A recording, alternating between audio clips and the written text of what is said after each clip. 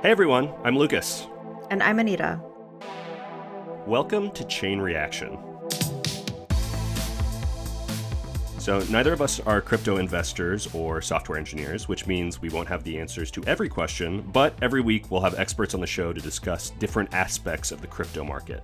Alongside this podcast, Anita and I are also producing a weekly Chain Reaction newsletter with more info on the week's news, who got hacked, and who raised money. For our first episode today, we're going to be talking to Justin Blau. He's an award-winning electronic DJ whose NFT music startup Royal has raised tens of millions from some of crypto's top investors, including Andreessen Horowitz, Founders Fund, and Paradigm. But first, we wanted to get started covering some of the news from the week. So what are we talking about this week, Anita? Well, this week we've got Coinbase launching an NFT marketplace. Was it North Korea behind the Axie hack? ? And we got some news on Meta allowing the sale of digital goods on Horizon. All right, so getting into our first news item of the week. 6 months ago, Coinbase announced plans to launch an NFT marketplace. This week, our colleague Jackie reported that the marketplace has launched in beta mode with a number of NFT collections on the Ethereum blockchain. So what's big on the Coinbase launch, Anita? What do you think about this? Yeah, I mean, I guess in a way, what's big is that it's not necessarily big. I mean, there's nothing really surprising here. They're launching with a bunch of really popular NFT collections like Doodles, World of Women, Azuki, and all of those collections. Any Ethereum-based collection actually is going to be accessible on this marketplace. But I guess the interesting part really is that they're also launching this like Web3 social marketplace where their users can engage with each other as well as creators. And that's really interesting. It's going to be a platform that they're going to make available to everyone who's eligible over 18 in the coming weeks. Yeah, so I don't know what you think about that, Lucas, the social aspect. No, it's fascinating. I mean, OpenSea has been, they're worth like 13 something billion dollars. That's what they've been valued at privately. I mean, they're still a very bare bones product in a lot of ways. Like they allow you to sell NFTs and buy them, but like even, Coinbase is differentiating itself with like adding comments and like very like mundane social features. So it's like, the bar is kind of low in order to be a successful NFT marketplace. And it's funny that they're going after social when, Twitter is really such a big hub for like the NFT community right now. So like, Yeah, and Discord too. It sounds like they're coming straight for those platforms in a way. I know, but you like look at some of the opportunities here, like, whatever, OpenSea's worth 13 something billion, Elon's trying to buy Twitter at 43 billion. Like, you have to think like, what if Twitter just like had this like siloed NFT platform product store that they could have, like, they already have all the social features, like, times a million, whatever Coinbase is going to be able to do. So it's like, a missed opportunity. Maybe Elon will do that, but probably not because everybody hates NFTs. Right.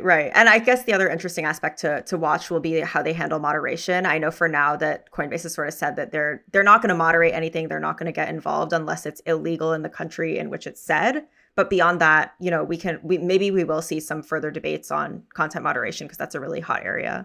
Yeah, and I mean it's always interesting with this stuff. I mean, like Ethereum-based NFT stores have a nice situation going for themselves because they don't have a ton of content they really need to like moderate in terms of spam because it costs like, $50 or $100 to upload an image. So like if you have relative confidence that like someone's going to copyright report that thing, you just wasted $50 or $100. So it's like kind of, the store moderates itself in some ways just based on the fees. But once you add in some of these, lighter weight blockchains where like the fees are lower, like, they've already talked about like Solana and like stuff like Polygon, where it's essentially free to mint, like all of a sudden you have, such a huge headache in terms of piracy, in terms of like, yeah, because the costs are lower. Like there's just so many like moderation things you have to worry about all of a sudden.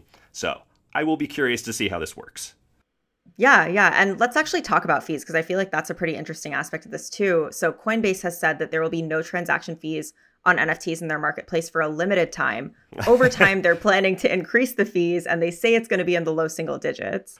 Right. And like for like context for listeners, so OpenSea charges a 2.5% transaction fee. And, I think people have kind of like, been pretty humdrum on that. They think it's fine. I think they like they don't love not getting the full value of their NFT theoretically, but it's also, it's not crazy high. But Coinbase can't go any higher than that. They also I don't know how much lower than that they want to go. Like, is it a race to zero amongst all of these different NFT exchanges or NFT platforms? So we'll see. I bet they go for 2.5. Yeah, yeah. Well, what's interesting is OKCoin actually launched that they announced a new NFT marketplace that they're launching on Tuesday this week too. So with that launch from OKCoin, they are actually going to offer 0 transaction fees for all retail investors. So that's an interesting way to do it, I guess, where you're kind of catering to your core audience there. Yeah, I mean, it's ultimately, there's a lot of these people are spending VC money or just, money that they've made a ton of just to, attract users, which is a VC tale as old as time. For Coinbase, I mean, I'm incredibly curious, how they kind of use their advantage of being the top US exchange to get more users on board. I think a lot of people in the NFT community are excited that, they're getting on board just because they've got a lot of people who are buying Bitcoin and Ethereum, and it's already in their wallet. They don't have to go, through the trouble of setting up a MetaMask account and all this stuff. So it could be a big thing for it, but I guess it depends a lot on how much it gets embraced by a lot of the power players in the NFT space. Yeah, yeah, and I do think that where the creators go matters a lot to the people who are buying NFTs too. And so that's why what's interesting about OKCoin's launch is they're planning on not including any cap for royalties. So creators can charge any royalty rate that they want. And they're sort of leaving that up to the creator's decision versus other platforms, which actually cap those fees. So OKCoin says that royalties generally on all the leading NFT platforms tend to range between 0 to 10%. And this is their way of sort of trying to be the creator-friendly marketplace. And I guess they're hoping that the big NFT creators are going to come to OKCoin and then the users will follow. So yeah, I mean, it's a fascinating space. I mean, OpenSea is just such a dominant power in here. They all of the transaction volume is going through OpenSea, and they're the smaller players like OKCoin and others, they're they have to make some pretty bold moves. They have to come up with something interesting to attract people. Yeah, they have to make bold moves in order to attract ultimately this is Coinbase has huge advantages in its whatever in its corner, but OpenSea's got a big early advantage. Yeah, so I guess we'll have to see how that plays out. Yeah. All right. So moving on, I know there was some stuff happening with Axie Infinity, which you've covered a bit of. Anita, you wanna dive into some of that? 625 million hack of this play to earn video game, Axie Infinity. It was the largest DeFi hack in history that's played out over this past month. And now U.S. officials are saying that they believe that this North Korean hacker group called Lazarus orchestrated the hack. Security experts believe the stolen funds will be used to fund North Korea's nuclear and ballistic missile programs. And our colleague Carly Page wrote about this in an article this week. There's something so darkly disturbing and just darkly funny about the idea of a Pokemon type game that involves people using little dumb crypto tokens. Yeah. And eventually feeding their avatars. Exactly. And this going awry somehow leads to a nuclear power completely investing. Catastrophic type of event. This is just it's such, this is just the intersection of so many different things going on in crypto right now. It's undeniable that in order to make these platforms more valuable, they need to get early consumers on board in order to justify some of these super high private valuations. But at the same time, security, all these things are still incredibly early. So, it's just expecting a privately owned company with a couple hundred people to defend against a nation state level attack.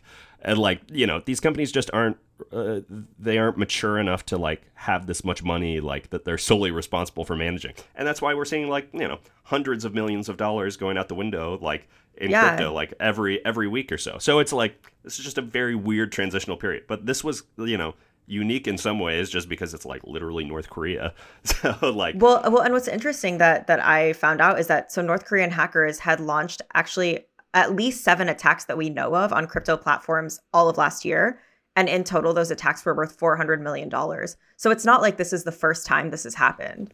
Yeah. And I think Lazarus has been known for doing a lot of ransomware attacks. And this one was a lot of people were worried early on that this had. So yeah, the Ronin blockchain is what underlines Axie Infinity. A lot of people were worried it was like an underlying, issue with how the code was written or something. But it kind of seems like North Korea just like, did social engineering and stole people's passwords and like got into it that way, which is like, you can make sure your blockchain is as robust as possible, but ultimately, like, if you have people clicking on links and emails, I don't know if that's how it happened, but that's an example of social engineering. If you have, that's a lot harder to manage, and like if you can do that and it can lead to a $650 million hack, like, Lord.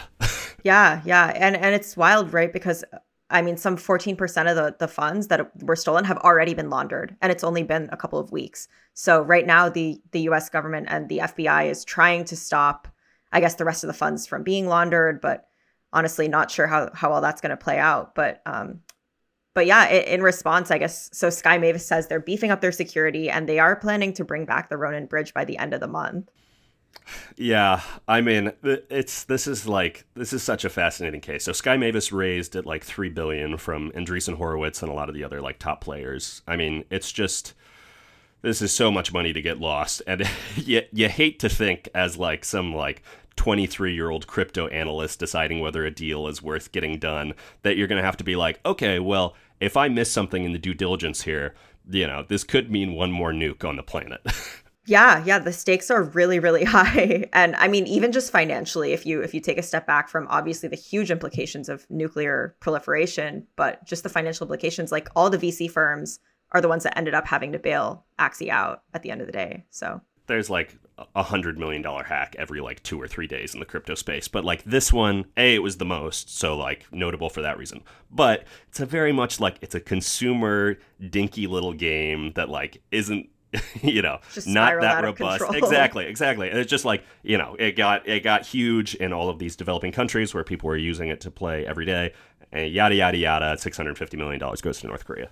Right. Just like that. Well, we'll see how all of that wild news plays out. But in the meantime, let's talk a little bit about Meta. What's going on there, Lucas? Yes. So as our listeners will know, Facebook has remade itself in the image of Meta, which is a metaverse first company. So, my little blurb here. This week, Meta debuted plans to let creators sell virtual items inside its metaverse platform, Horizon Worlds. Goods sold through the platform will be subject to a 25% fee, and that's after a 30% fee in the Oculus store, which ultimately works out to 47.5% of every sale of a good in this platform going to Facebook. Wow. Yes. So 2.5% transaction fee. This is not. This is a substantial amount of money. I mean, most people would advise a company not to rebrand itself as something that it has not explored basically at all. So like the Horizon Worlds platform basically launched publicly after Facebook rebranded itself as Meta. Right. Exactly. So company.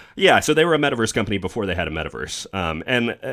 So this is just kind of more signs of like they need to pin so much of their hopes and dreams on this platform taking off, and like they've been investing in VR for like almost 10 years at this point, and it's still just a money pit for them. So they're like, probably, if their company's a metaverse company, well, one hopes that they make some revenue from the metaverse. So here we are left with them trying to take half of every, like, half in fees on every good sold on this platform. And, like, obviously, they announced this. NFT people, weren't happy. For clarification, this is on digital goods, but Meta has said that they are going to allow NFT sales, they're going to have NFT sales in the metaverse. So this is sort of like a precursor to NFT exactly. sales. Yeah. Yeah. So people were just like kind of like laughing about this because it was like crazy high fees. Such a high. Yeah, exactly. Well, and if really a lot of their strategy is hinging on attracting users to their metaverse, I mean, I don't really know that the users are going to go somewhere where they're charging this much when there are like legitimate competitors out there that have much lower fees. They have so much going against them. And I covered virtual reality for like several years, and I think that what they've built with Oculus and like the Quest products is like actually very impressive, like as a hardware and software suite. But, what they're trying to do with the metaverse is just, it is going to be an uphill battle, and the fact that they think that they can coax their early like creators onto the platform for the first time and have fees this ridiculous, like, is it going to get worse from here? Are they going to start charging more than this? I there was a lot of backlash to this, and the Facebook CTO Andrew Bosworth wrote some little like tweet storm thread, basically saying like, listen, Facebook makes pretty much no money off of every VR headset they sell, so like we have to make our money somehow. So we're choosing to make that through fees, which like I guess. I guess one thing to watch will be like Instagram's launching this NFT marketplace, right? And I don't think we have detail on this just yet, but it'll be interesting to see what the fees are when that does launch. Yeah. I mean, we talked about this a little bit before, we started recording, but like, I think the fact that this market started out, like NFT like market took off with an OpenSea as the one kind of being the market leader, who's like a very much like a crypto native company, like a 2.5% transaction fee, they felt was probably as greedy as they could get. Like, it's a very different picture than this, which like, Facebook, Apple, any of these people putting together like their blockchain play are going to like, be building in some hefty fees. Yeah. And well, can you just tell me a little more about Apple too? I know that's another company people have a lot of speculation on whether they're going to make a play in the metaverse. Yeah. So I they had a very funny response this week. So like they saw all this and Apple's just chuckling on the sidelines because Facebook has been ripping on Apple for a couple of years on their 30% App Store charge. Which ranges from 15 to 30% depending on the transaction. But so, Facebook was super pissed at them for Facebook gaming app because it was basically going to be like impossible to monetize it based on how the App Store's fee structure worked and like App Store rules. So, all this stuff comes out about 47.5% fee, and Apple actually has a spokesperson release a statement basically dumping on Meta. I'll read a little chunk of it. Meta has repeatedly taken aim at Apple for charging developers a 30% commission for in-app purchases in the App Store, yada, yada, yada. Now, Meta seeks to charge those same creators significantly more than any other platform. Meta's announcement lays bare Meta's hypocrisy. It goes to show that while they seek to use Apple's platform for free, they happily take from the creators and small businesses that use their own. It's like, that's like, in terms of corporate speak, dropping hypocrisy. Pretty savage, yeah. Exactly. Wow. Well, that's a big tech beef that is going to be, I guess, fun to watch going forward. Yeah, and like, as we talk about some of the big tech players in the crypto space, like they're all making incredibly early moves. Like some of these things are going to take years to play out. But it's just interesting to kind of, this obviously, Facebook's not a crypto company right now, but it's interesting to take a look at some of these platforms which they've kind of preordained as future, things that will use NFTs or crypto, just to like see how their thinking is. And, with this, their thinking is like, we got a lot of money to make here. Let's like not be shy about it. Which we'll see.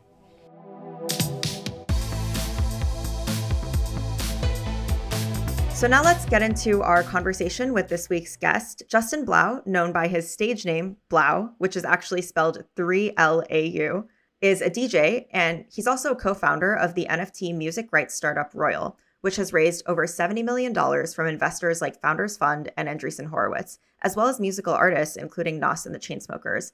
Blau actually turned down a Wall Street job offer to pursue his music career, and he first got into crypto after spring breaking with the Winklevoss twins. But we'll let him tell you more about all that. Justin, so it's great to have you. Honestly, you were one of the first people that we wanted to have on this podcast. A year ago, I was writing about CryptoPunks. I was bumming around in the Discord. I kept seeing your profile photo in there. I know you're involved with CryptoPunks. You're involved with Bored Apes, a bunch of these other collections that people have heard of. When did you become comfortable with the idea of spending lots of money on pricey NFT JPEGs?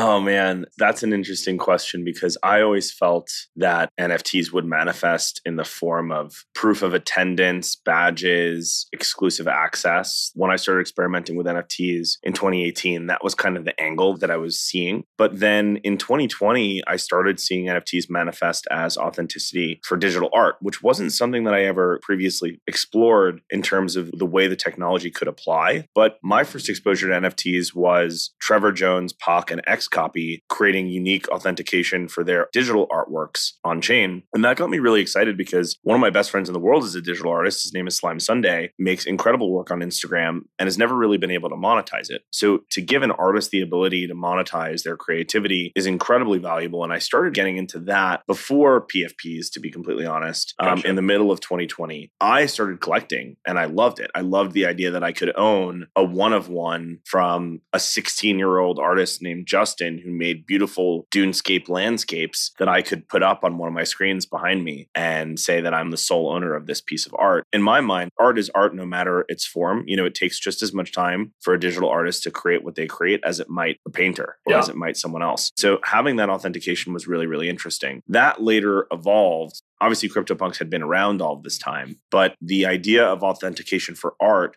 became more popularized as authentication for identity following this kind of initial explosion of art that happened in the summer of 2020. So around then, CryptoPunks were still pretty cheaply priced relative to art. The art stuff was trading right higher. Yeah, this is all still pretty confusing to a lot of onlookers who look at this market and are just like, what the hell is going on with these guys buying all this stuff? What do you think is the hard part to grasp for a lot of people? Yeah, I think the right-click save thing is right, definitely the most difficult, but I wasn't intending on doing any sort of live demo, and I guess we're not recording video here, but right behind me, I do have two screens that I have a bunch of really rare digital art that I like to display in my house. And I also have a one-of-one painting that has a digital integration with a screen built into the painting. So I own both the physical and the digital edition of the art. And the idea that someone can just say, hey, this is mine now. I just saved the image to my laptop and I'm using it as my background. It seems really obvious. But then when there's a real true owner and you can validate that on chain, it makes that other person look kind of foolish, at least within the Web3 community, right? And I think as people's understanding of the technology grows, more and more people will find that it's like pretty socially unacceptable to claim that you own something that you don't, right? It's almost like the analogy that I like to give somebody who's never experimented with this stuff before is the Hermes bag.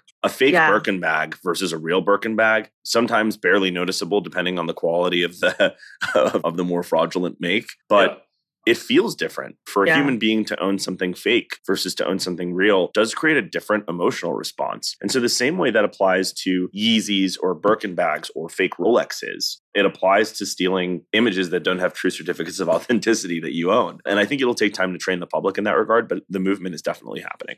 Yeah, I think that's really interesting, especially what you said about bags, because I know that if I were carrying like a real bag that's designer versus a fake one, like people always ask you, where did you get that? And there's always a story behind it. And you want to tell them like, oh, like I got it at this store and I was in this city with this person. And so I can totally understand like why the authentication actually matters. I'm going to use that example when I explain this to people, because it's actually the story that matters a lot when someone else likes something that you have or own in the physical world, right? Like, oh, like, where did you get that? And now imagine if my response was, oh, I downloaded it on the internet versus, oh, it's a piece of art that I purchased. It's just digital, right? It's just my and like I own it.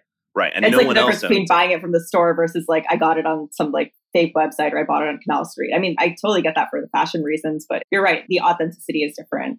And the social signaling. Yeah. So I'm actually going to use that example for the future. That was great. Cool. But yeah, so I know we dove right in there in terms of just talking about NFTs, but I kind of want to take a step back and hear a little bit more from you, Justin, on how you actually first got into crypto as a whole, because I know you have some interesting anecdotes there. Yeah, of course. So as quickly as possible, I started DJing in college, always fascinated by technology. My roommates were in tech, and one of my best friends is now my co-founder at Royal, JD Ross, who was pretty deep in both tech and finance in college. So having that background made the concept of Bitcoin really obvious when it was first floated in front of me. And that was an interesting experience being on spring break with the Winklevoss twins in Mexico.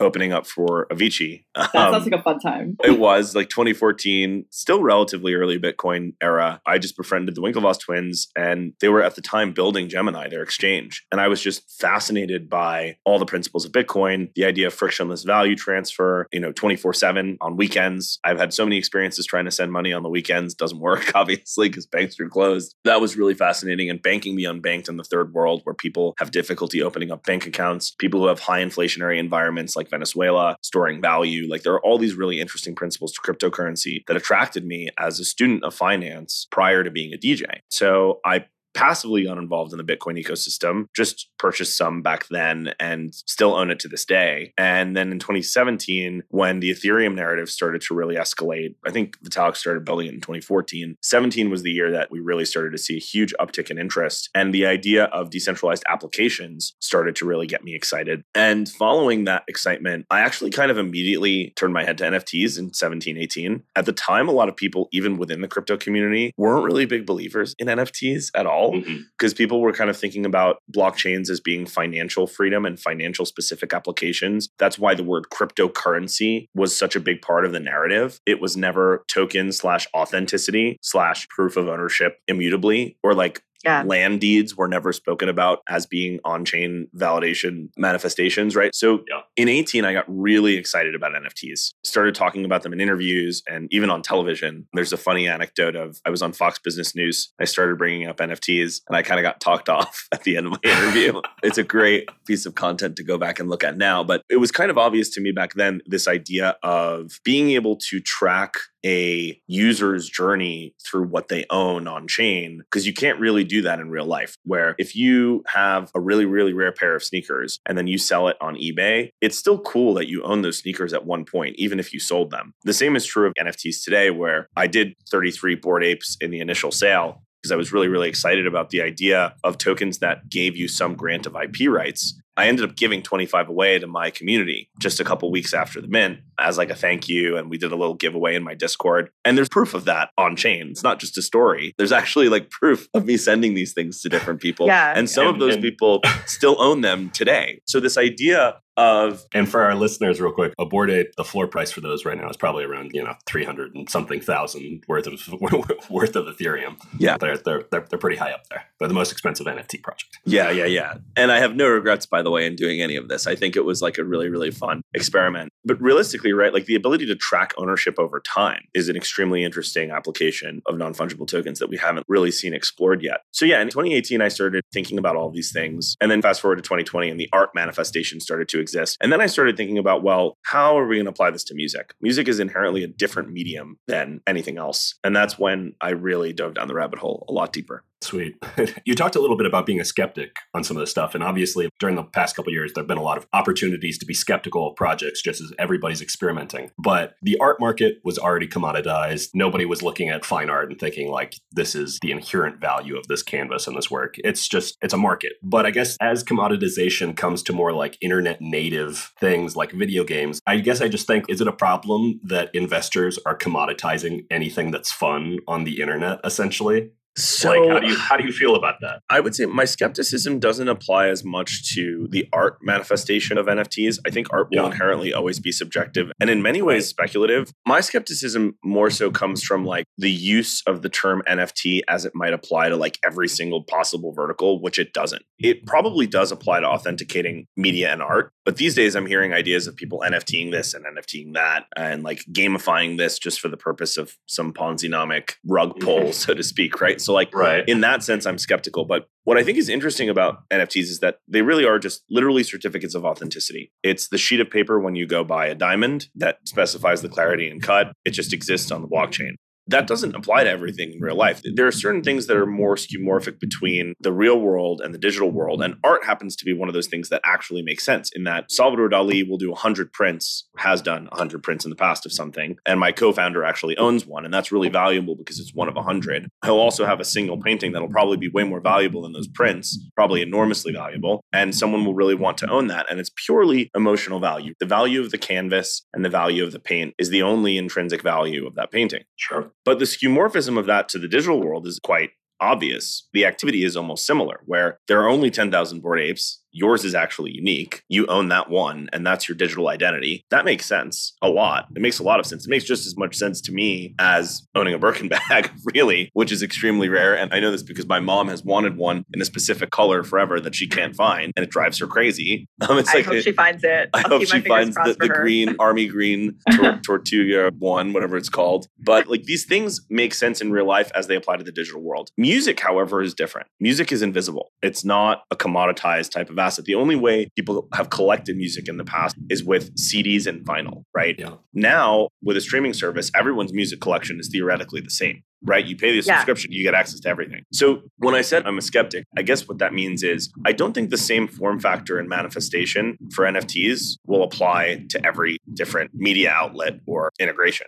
Form factor really matters. And I become really skeptical when people say, oh, we're going to do NFTs that create gated access to live events. Great idea, by the way, hasn't been actually done in its final form yet. The final form of that would actually enable you to have some proof of ownership on your phone with 2FA and scan that as your ticket into an event without having to use the Web2 dependency to register your ownership with an NFT and then redeem a ticket, right? There are all these like different things that create a lot of friction when you start thinking about the application of NFTs. Now, some of this technology is getting built now, but I get pitched on NFTs for this and NFTs for that, NFTs for actors, NFTs for real estate, which actually is interesting in some sense as it applies to title, but not necessarily as it applies to ownership. So there's so many different angles that people pitch all the time. And the one frame of thinking that I like to use is whatever behavior exists in reality that you can replicate in the digital world is probably a correct manifestation of NFTs. An incorrect manifestation of NFTs is behavior that doesn't already exist. And what I mean by that is, I think the music example is specifically the most interesting, where collecting an actual audio file for thousands and thousands of dollars just doesn't seem to make sense because no one would do that in the real world. They might buy a vinyl, right? But it's not quite the same as buying a one-of-one piece of art that holds infinitely more emotional value because of its uniqueness and because of its direct touch from the artist, right? And so those are the kind of things that I could rant on and on about. I think that example is funny because it's like, the Wu-Tang Clan album. That's kind of, it's not an NFT, but Pleaser DAO bought it. And it kind of has this, it's like an honorary NFT in a way because it's a singular thing and they have very specific rules about how you're supposed to interact with it. But yeah, that seems like kind of an interesting parallel to, that's one way you could think of music NFTs. Yeah, if you can exclude listenership,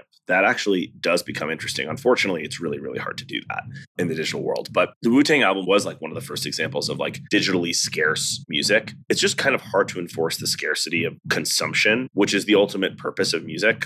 Whereas with visual art, it's kind of an inherent, immediately tangible reaction that you have when you see something. The Wu-Tang album also, without diving too deep into it, I have like a lot of internal context on everything about that album. There are very specific reasons why it was never publicly released and could not be. And so like, it was almost like an accident.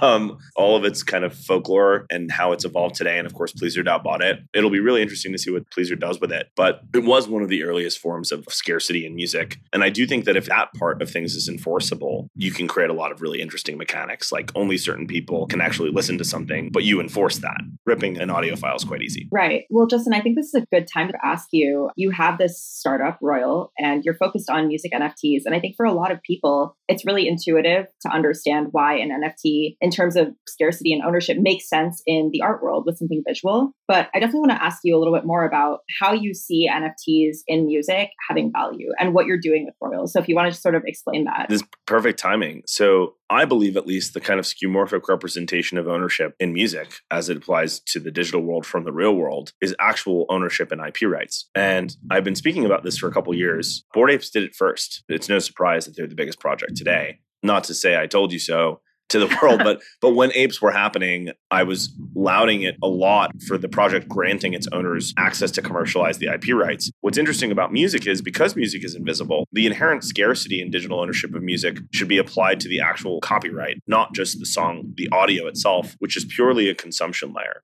What we do at Royal is really simple. We let artists let their fans participate in ownership of the music. So now fans are partners part owners of a song. And we think that's really powerful because as so the they song, literally have part ownership of the rights to the song. specifically yes. So at Royal today, eventually it'll be all types of music rights. Today it's specifically the master recording streaming income interest, which represents about 84% of all income generated by music. So it's the largest pie. That's what artists are selling fans on Royal. They're selling rights in a song. So if you bought the Diplo token, or we actually don't even call them NFTs, we call them limited digital assets, because at Royal, we don't sell music NFTs. We sell ownership in music. That's the principle of the company. I can explain that to my mom and dad. I can explain that to my friend that's never touched crypto before. If I say, oh, you're buying a music NFT, they're like, what's that? If I say, oh, you can own a piece of a song, they're like, oh, that kind of makes sense. So does that mean I make money when the song makes money? The answer is yes. How much it makes, we don't know. Right? That's a factor of the future. But if you were to invest in a Billie Eilish song early on in her career, that would be explosive today, right? So at Royal, we believe that fans should own pieces of music. It doesn't necessarily mean that these tokens point to the audio whatsoever. You can own a song without the token being able to click the play button to listen to it. Because my belief is that no one's ever going to listen to music in their wallet. They're going to listen to it on some service. Because then you can only listen to the songs that are in your wallet. And there's no way to organize that yet. And I'm a huge backer and believer in another Web3 streaming company called Audius that's looking to do more fair forms of payouts. But what we do at Royal is completely non-competitive in the sense that we're not a streaming platform. We're a music ownership platform. So so when you buy an asset on Royal, you get to own a piece of the song. The NFTs do not point to the audio file whatsoever, which helps with certain IP clearance issues, some of which I encountered when I did some of my first NFT experiments. And then finally, you get a piece of visual art that's a derivative of the album artwork for the song. So you get a visual that represents your ownership, that makes it feel collectible, that you can share with your friends to say, hey, I own this much of a Diplo song. And one of the things that's been really interesting at Royal is it's working in the sense that we did this Diplo record, it's the lead single from his new album. And we did the sale of 20% of the streaming rights in that a couple weeks ago. The song just went number one at radio. And all those fans are like super hyped because the song is performing really well. And if the song happens to explode, they will participate in the streaming royalties by owning that token. So that's a very quick, short version of what we do at Royal. So for fans, it sounds like the value is pretty clear. You not only get the aspect of sort of investing in this, and if you discover it and it takes off, then you make money, but you also get the collectible. But I guess what I'm wondering is on the other side of it, what does this mean for the artists themselves? Yeah, so the idea behind Royal was very much self-inspired. It's like kind of tools that I wish that I had throughout my career because I've been an independent artist for a really long time. In 2015, I was offered a record deal for a single called Is It Love? And for $15,000, I would be giving up 50% of the ownership in the song. I ended up turning down that deal. Today, that song has generated upwards of $600,000, $700,000 6 years later. My fans probably would have given me a better deal. They probably would have been willing to pay more than the 15, maybe 50, maybe 100. And should that song have succeeded, they all would have had some sort of return, both from a pure asset value appreciation standpoint and from a cash flow standpoint. So that concept to me was always really, really interesting. The narrative that streaming doesn't pay artists is only part true. Streaming pays artists more than any other iteration of music consumption ever has, more than CDs and records, more than iTunes in the 99 cent specific because era. Of the royalties, right? Because streaming royalties are actually quite significant. The problem is you have a lot of people in between that are taking a piece until it gets to the artist. So we want to partially replace some of that with fans, because now those fans are even more incentivized to share the music because they actually might earn something by having good taste. So that's the core principle. One of the things I find interesting about that, I guess, is there's been this conversation for as startups go public earlier, like investors talk about how quarterly earnings and having these liquid markets for shares is ultimately bad for early startups that are like trying to invest in the future. I guess, could that be a little bit the same for artists, that all of a sudden their royalties are very liquid? And like, obviously for someone like Diplo, like they've already advanced to a certain level of fame. But if you're, Joe Schmo and you just all of a sudden there's a liquid market around what you think is a hobby that could evolve into something more, then people are like, this album sucks. I'm like, obviously in crypto, anything leads to like, I'm shorting this person or something. So it's a bit different in this context because the royal assets are not shares of songs, but agree in like this liquidity specific, interesting kind of dilemma. Royal assets, they represent two things. They represent the intrinsic value of copyright ownership and the emotional value of owning something scarce that's associated with your favorite artist. that emotional value actually isn't just the artwork that you own. At Royal, we're building a full platform for you to be able to engage directly with an artist and consume exclusive content, get exclusive access to shows, things that go even far beyond that when you own a token. So it's all token gated. If you don't own the token, you can't access this portal to get any of this exclusive content. And we think that emotional value is quite interesting because fans love hearing unreleased records before they come out. They love having early access to tickets. But what gets really interesting there is right now, as an artist, I've done over 1 billion streams across platforms. I've sold over 500,000 tickets in my life. I have no data on who any of those people are. Sure. At Royal, you might only gather 2 to 4 to 5,000 hardcore fans, but now you know who they are. You have their wallet addresses. You can interact with them more regularly and remonetize them more regularly and do all of these other things with the 1,000 true fan theory that artists never have been able to really achieve before. And that's what I'm quite excited about. The idea of like a smaller artist having something liquid, I think applies to anything that's tokenized really. Right. Yeah. Totally. And so, there are risks, right? Like today we curate everything and we price everything based on the intrinsic value of the music. We have a pricing calculator. We take it really seriously. But in the future, everyone will be able to use Royal. Someone might overprice an asset, it might tank. Yeah. And that's on the artist. And that's their reputational risk that they take, right? And the same is true of what's happening with a lot of visual artists. I mean, I'm sure everyone's heard of the Pixelmon scandal, where $70 million was just eaten out of the ether, so to speak. Some beautiful artwork. Yeah. Like a trailer of beautiful art that didn't end up amounting to what the art was when it was unveiled. So a mega scam, right? But these things happen. People talk about NFTs and scams and rug pulls and Ponzi's and all these things. These things happen across the world in the real world all the time. Right. It's just that it's a new market. So there's a lot of media attention surrounding it. But there will always be good actors and bad actors. And at Royal, of course, we care to encourage the good actors to succeed. So, like, I guess when you think of the utility of NFTs, there's so much conversation around like token gating things and like having like exclusive content. But as I think about Web 1.0 standards where people are like, let's put everything online. And like, I'm thinking about a few years ago, I was like, I'm not going to pay for subscribing to publications. All information online should be free. These are some thoughts that people have. Obviously, now that I'm on the other side of it, that doesn't work. But it's like, this is very much the exact opposite of that take. In some ways, it's creating like pockets of information that are only available to certain people or something like that. Yeah, I get that it's not exactly perfect.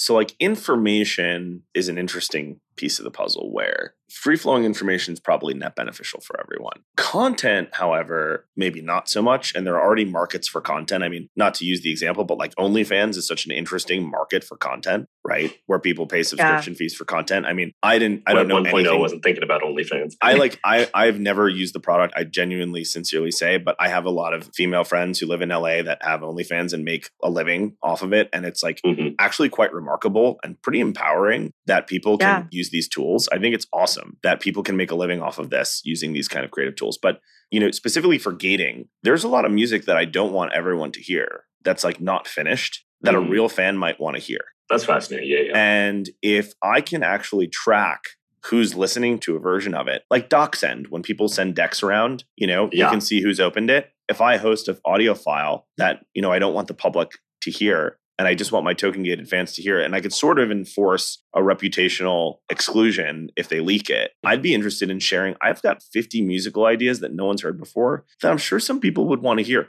There's a lot of value there. There's also value in the actual live experience of things. And again, NFTs as tickets is not fully fleshed out yet, but I did allow for my auction, the top 6 winners got backstage passes for life. And we settle that off chain, by the way. I know who they are because it's in their public wallets. And so if they ever moved the assets out of their wallets, I'd be like, sorry, the next person gets to go backstage because it's all immutable public information. But I did bring 2 of my auction winners backstage at EDC Las Vegas last year. And they said it was one of the most incredible, priceless experiences of their lives, taking them on a helicopter over the festival, going backstage, getting to see the fireworks. Like these are intangible, valuable experiences. Does sound tight. That are not, thanks. These are experiences that like, if you need someone to fill a seat on your helicopter, like I'm here. Joe. I may have to gift both of you a Blau NFT at some point, but like accruing value to an ecosystem of people that are owners of your work is just such a powerful concept. Again, going back to the data piece, I don't know who any of my biggest fans are. Nobody tells me, and we work with Spotify and a bunch of stuff. And I'm actually, contrary to the narrative in the media, I'm actually a big fan of Spotify.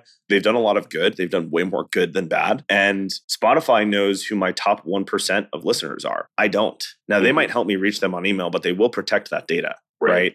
At Royal, we can't even protect that data. Those wallet addresses of owners, that's all immutable and public and on-chain. And an artist can interact with those however they want to in the future. And we think that that data play is maybe like the Trojan horse of everything that we're doing at Royal. Obviously, it's cool to let the public invest in music because the only people that have been able to invest in music are record labels, private equity, and hedge funds. Like now, music is an asset class that the whole world can invest in. We think that's really, really important. By the way, like a general startup principle for success is take something that rich people love and let everybody have access to it. That seems to work a lot for a startup, but that's core principle number one. Core principle number two is like, what happens when both parties know who each other are? If I knew who the top 1% of my listeners were, I would give them a lot of free stuff because I know that they're championing my music to their friends. They're working for me to improve my popularity. They should earn something for that, whether it's privileges or royalties or whatever it might be. And we're actually doing this at Royal with a major streaming artist in May, arguably a top 10 artist, is going to be giving away ownership in their music. And that's awesome. I can't wait to see that happen and to see that experiment unfold. Yeah. And that was actually one thing I wanted to ask you, but you sort of answered it for me, was like, is this something that you think is just going to be popular among independent artists? Or do you see this being like a lot of bigger artists sort of using this to get that feedback from their listeners? So we built Royal for everyone. That's hard. A lot of other quote unquote music NFT platforms benefit specifically independent artists. And by the way, I think that's awesome. Do I believe in collectible music as the final form factor of tokenized music? No. But do I think it's really cool that people can make donations to artists that they believe in to support their creative endeavors? Absolutely. So that stuff is cool. At Royal, we wanted to build something that everyone could use. And most artists do have collaborators. And when you have a collaborator, there are certain IP clearances you need before you can do anything with a song. The beauty of Royal is we don't use the song in the asset. It's your right. It's your rights plus visual art. And so we do think it's important that it scales to both small independent artists and to big artists. And that's why we did Diplo 2 weeks ago, who is a major artist. Huge. We did Tritonal after that, who's friends of mine forever, Austin-based, and our company is Austin-based. And this week we're doing Jacob, who's a small independent artist, incredibly talented Australian singer-songwriter, and is leaning into Web3 really hard, just released a record independently and wants to leverage Royal to his benefit. And showing that the model works for everyone is a huge priority for us. Yeah. And I was just thinking about it when you were sort of talking about the feedback that you would get and, releasing maybe some of your tracks to just a small group of fans. It reminded me a lot of some other NFT projects that are out there, more so in the retail space. Like one that came to mind is Ty Haney, the founder of Outdoor Voices, has this platform and she's bringing brands on the platform and they're going to use NFTs as sort of a way to get user feedback on their products. So that's I feel like that's, it kind of translates like to music, but also to retail and to so many different sectors where like getting that sort of real-time feedback from your true fans could actually be a really valuable thing. So that's a non-skeptical personal opinion of use case.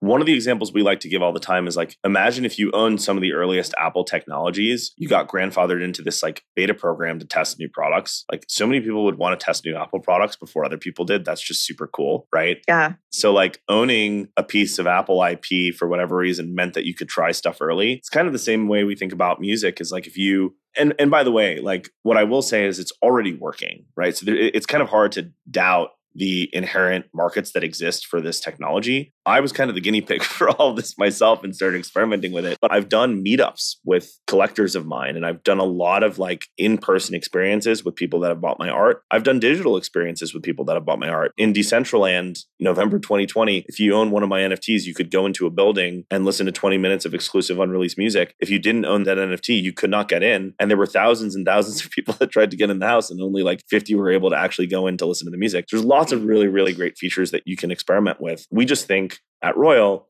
it should be as easy as logging in with your email and paying with a credit card. And that's what we do. We don't require you to set up a wallet. We generate one for you if you don't have one. We want to make the experience as frictionless as possible. This is a little tangential, but my last question, I mean, I think that there's a lot of people who talk about Web3 and they're like, imagine owning a share of Apple before it became, before you had access to like being like opportunities only private investors had access to. But I guess like you look at something like Yuga Labs, what their investors are buying isn't the same thing that buyers of ApeCoin are buying. So I guess there's there's this fundamental idea of like, there's equities. I'm a and Yuga then Labs investor and an ApeCoin owner and an Ape holder. So I have all three. But, Wow. But like, that's a good point then. So, I mean, it's like, and this is just across, not specifically poking on them, but ApeCoin's obviously big. So I was just thinking about it. But I mean, like, you're buying the equity. And that's kind of interesting with you guys where it's like, it's the royalty. Like, that's like actually, you know, it's not tied to a separate kind of like self-contained tokenized liquid market. It is, you know, tied to the tangible. What's really interesting about Royal Asset, and I like to make this really clear, is once you are assigned rights in a song, IP rights in music are kind of fluid in that they're typically never owned by one entity. They exist kind of in this weird vacuum where other entities have claim on music IP. And there's two sides. There's the master recording and the composition. So composition is like the sequence of notes and the lyrics and the writing. The recording is the actual like audio file that's recorded, that's distributed. And there are two sides of rights that are paid out from lots of different sources. I'm actually working on a blog post explaining this to everybody because there isn't really that great information on the internet about it. But what makes music particularly interesting, going back to your previous point, is so when you're a fan now and you own a piece of something, how much more are you going to stream it and share it with your friends when you own it? The incentive structure completely changes. And so one of our first experiments we did at Royal, I actually gave away 50% ownership in a single. Some of those fans have streamed that song like 2,000, 3,000 times. We only gave it to 333 people, but they go hard on that song because they're believers in that song, right?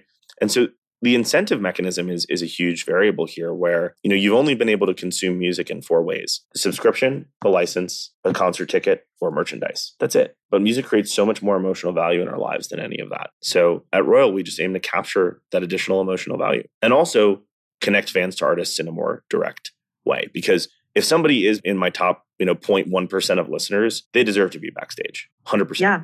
Well, that's awesome, Justin. Thank you so much for chatting with us about Royal. It was really awesome having you on. And we're going to be super excited to hear more about how things at Royal shape up. And also, if you make any splashy NFT investments in the future, we'll be keeping an eye out. I think a word of advice for everyone who's like thinking of NFTs as investments, I'd like to think of it as art purchases, really. It's stuff that you want to own, not to necessarily flip, which might be like the counter narrative to like what everyone else says. But I really haven't sold most of the NFTs that I've ever purchased because I genuinely appreciate the art. Some of it's behind me. Some of it's my iPhone background is a 1 of 1 by G Monk that everyone asks me all the time. It's infrared photography and I'm the only owner and it's on my iPhone. There's a lot of power to that. And I think more and more people will start to understand it over time. Thanks for listening. That was an interview with Blau about music, NFTs, and his journey in the crypto space. And that was our first show. We'll be back every week with the top news and interviews with crypto experts. You can catch us on Spotify, Apple Podcasts, or your favorite pod platform, and subscribe to our newsletter, the link to which you can find in our show notes. And be sure to follow us at chain_reaction on Twitter. Chain Reaction is hosted by myself, Anita, along with my co-host, Lucas. We are produced by Yashad Kulkarni, and our associate producer is Maggie Stamets, with editing by the fantastic Kel Keller. Henry Picavet manages audio products at TechCrunch. See you next week.